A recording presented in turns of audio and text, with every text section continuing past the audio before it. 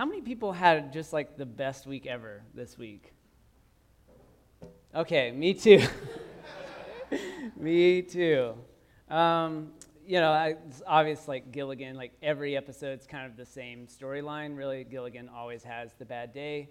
And I feel like from time to time, we have really rough weeks. I don't know if anybody else is there, but I had a really sort of like one of those sort of all-time, like goes in the memory of like one of the worst weeks. So I feel like that's kind of how Peter is in this passage. I mean, right before this story that Ed read, Peter says, Jesus, you are Lord, and he gets it right. Like he gets the blue ribbon, he gets Jesus' praise, and then the next thing you know, Jesus is calling him Satan. And I think sometimes that's just life, and Peter's having a bad day. And the question of this passage, I think, is what does that have to do with the way of Jesus? And I think this passage kind of gives us a little bit of a clue into what that means, just as disciples, what it meant for Jesus' disciples, and then what that means for us as disciples of Jesus today. And I think the answer is pretty clear, and it's actually kind of disturbing if we're really honest. It's not really the answer that we would probably like from Jesus. It's not the easy answer. In most verses, most versions of the Bible, Jesus says something along the lines of, take up your cross and follow me. What a shocking statement for any person to hear, much less a disciple of Jesus in the first century, where Rome was frequently crucifying people out of their state of power and just exerting their will of oppression on anybody that stood in their way. And Jesus says, take up your cross and follow me. Or as Ed read in the message, don't run from suffering, embrace it. Follow me and I'll show you how. Self-help is no help at all. Self-sacrifice is the way, my way to finding yourself, your true self. And see, Peter in this passage, he doesn't really want to talk about suffering, right? Jesus says, I'm going to have to die. It's just what's going to happen. The empire is going to kill me. And Peter's like, no, don't do it. No, master, it's not going to happen. You're not that kind of Lord. He doesn't want to really look at the situation for what it is, which is a really difficult situation that's going to involve some really bad weeks ahead. Some suffering, both for Jesus and then both for the community of Jesus followers that just happen to be along the way. And it's weird that Jesus says, you must be willing to lose. There's this paradox that actually in losing yourself in the difficult weeks, that is kind of where God shows up. It's kind of where you discover your true self. But we must be willing to lose first. And that's not a thing that's very popular in our culture today. We're a competitive culture. We love our professional sports. When I was a little kid, I was very competitive. I'm still pretty competitive, but I was competitive from day one. And I remember when I was about 4 and I started playing competitive soccer. My dad's parents, my grandparents made a sweet deal: $5 for every goal I scored. Woo! 4-year-old, $5 for every goal? Are you kidding me? I will go out there and I will. So what I did was I ended up stealing the ball from my teammates so I could make money. So I would go just steal the ball from my teammates, take it down the field and score. And I realized my coach pulled me aside, very early age, said, that's really you're not being much of a team player here. You can't just steal the ball. I'm like, what's the problem? We scored. We won. What's the deal? I know, I was total ball hog, yeah. But I was rich, and my grandparents decided that $5 was way too much money per goal. They were like, that's out $40. What's the deal? All right, so, we don't like to lose. No one likes to lose. So this idea that Jesus says, you have to lose your life in order to gain it, we really want to talk our way out of that one and try to explain it that Jesus is really actually saying something else here, that he's really not actually wanting us to lose our lives, that he's really not wanting us to be failures. But I think if we really take this passage seriously, we have to really grapple with the fact that what Jesus is asking us into is bad weeks and really difficult times. The way of Jesus for literally his life was the way to the cross. Spiritual teacher, guy that I love, Richard Rohr, says that we all have to lose at something. Eventually there will be a situation that we cannot fix, control, explain, change, or even understand. We will be led to the edge of ourselves and no longer able to depend on what we know or what we can do. It will feel like losing everything, but we will also be at the beginning of a spiritual adventure that will lead us into a deeper, more meaningful life. And see, we must be willing to lose. We must be willing to let go in order to actually follow Jesus, I think, into the depths of grace. There's a famous quote from Dietrich Bonhoeffer's book, The Cost of Discipleship, in which he talks about these ideas of what he calls cheap grace and costly grace. And I'll read just a little bit of this. Cheap grace means grace sold on the market. Sacraments, the forgiveness of sin, consolations of religion are thrown away at low prices. Grace is represented as the church's inexhaustible treasury from which she showers blessings with generous hands, asking questions or fixing limits. Grace without price, grace without cost. The essence of grace, we suppose, is the account has been paid in advance, and because it has been paid, everything can be had for nothing.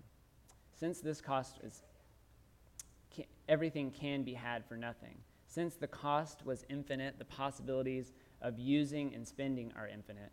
What would grace be if it were not cheap? Cheap grace is the preaching of forgiveness without requiring repentance, baptism without church discipline, communion without confession, absolution without personal confession. Cheap grace is grace without discipleship, grace without the cross, grace without Jesus, living and incarnate.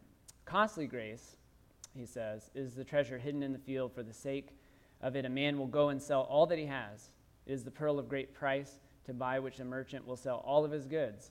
It is the rule of Christ, for whose sake a man will pluck out the eye which causes him to stumble. It is the call of Jesus, at which the disciple leaves his nets and follows him. Costly grace is the gospel which must be sought again and again, the gift which must be asked for, the door at which a person must knock. Such grace is costly because it calls us to follow it, and it is grace because it calls us to follow Jesus Christ. It is costly because it costs a person his or her life. It is grace because it gives us the only true life. It is costly because it condemns sin, and grace because it justifies the sinner. Above all, it is costly because it cost God the life of his Son. Ye were bought at a price, and what has cost God that much cannot be cheap for us. Above all, it is grace because God didn't reckon his Son too dear a price to pay for our life, but delivered him up for us. Costly grace is the incarnation of God. This makes me think of John chapter 1, where Eugene Peterson in The Message writes, the Word, Jesus, became flesh and blood and moved into the neighborhood. We saw the glory with our own eyes, the one-of-a-kind glory. Like Father, like Son, generous inside and out, true from start to finish. One of my favorite theologians, Jürgen Moltmann, says about just the cost. He writes a lot about the suffering of God. So if you ever want to know or are interested in exploring what theologians think about God's solidarity with human suffering, Jürgen Moltmann's a pretty good person to go to. And in one of his books, he writes, "The God of freedom, the true God, is not recognized by his power and glory in the history of the world, but through his helplessness in his death on the scandal of the cross of Jesus." I think Christianity holds space, quite a lot of it, for bad weeks, because the way of God is actually a way of weakness. And it is a scandal of God's grace and God's love for people that results ultimately in Jesus' death by the Roman Empire. And for us, life is difficult. Life is risky. And this risk that God made and Jesus invites us into, invites us to follow him through the taking up of our cross. And the way of Jesus is costly because there are no guarantees in life other than what we receive in the person of Christ. And I think that's both maybe the most beautiful thing and one of the roughest things to really stomach. So it's not in our ability to score soccer goals or just to make it through another day, to get through traffic, to get another job promotion or graduate from school. It's not about the stuff that we buy, that we assume and really think that next iPhone 8 is really going to make our life easier. Because I know it's going to make my life easier. It's definitely going to make Dwayne's life easier. We have more technology as a culture, obviously, than any society in history, and yet we are so unsatisfied. We are so unsatisfied. Our lives are not necessarily more convenient. They're more complicated. And I think we're more empty, maybe, than ever. Perhaps, as Jesus is saying, we've been trying to gain the world, and we've actually been losing ourselves all along. Don't run from suffering, he says. Embrace it. Follow me, and I will show you how. The way of Jesus, unfortunately, sisters and brothers, is the way of the cross. That's what happened. It is self-sacrifice, and it is vulnerability, even to death. Grace on grace on grace. Life following Jesus is a frustrating roller coaster. It really is. It's full of bad weeks, like really bad weeks. I think on my good weeks, I might be like Peter in the last week's story, identifying Jesus as Lord, and we're all proud of like where we stand and being a follower of Jesus. And then 3 hours later, you're being called Satan, right?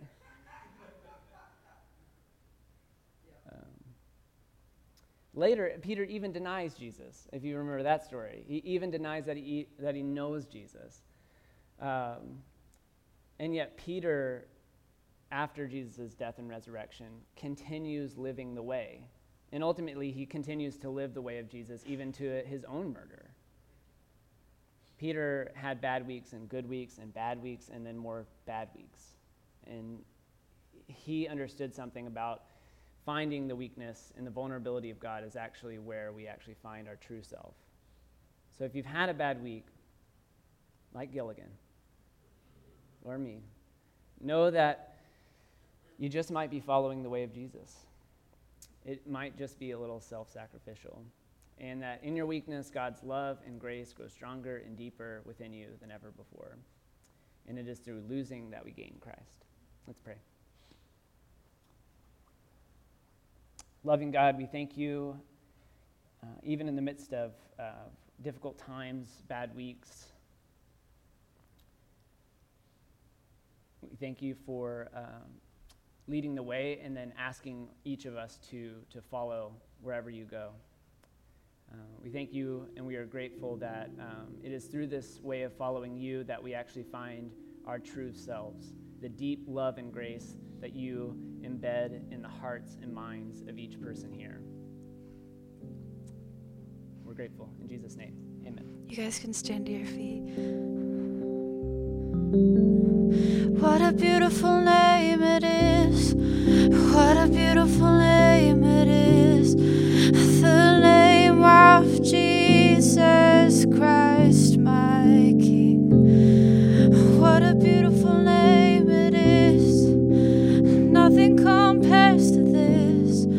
What a beautiful name it is. The name of Jesus. You didn't want heaven. You didn't want heaven.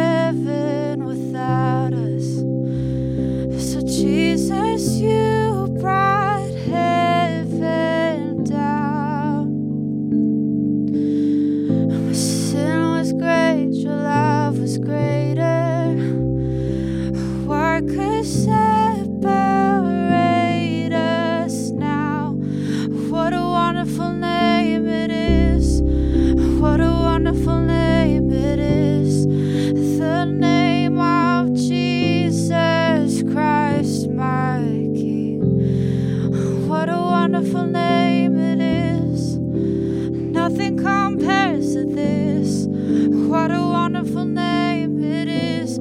The name of Jesus. What a powerful name it is. What a powerful name it is. The name of Jesus Christ, my King. What a powerful name it is. Nothing can stand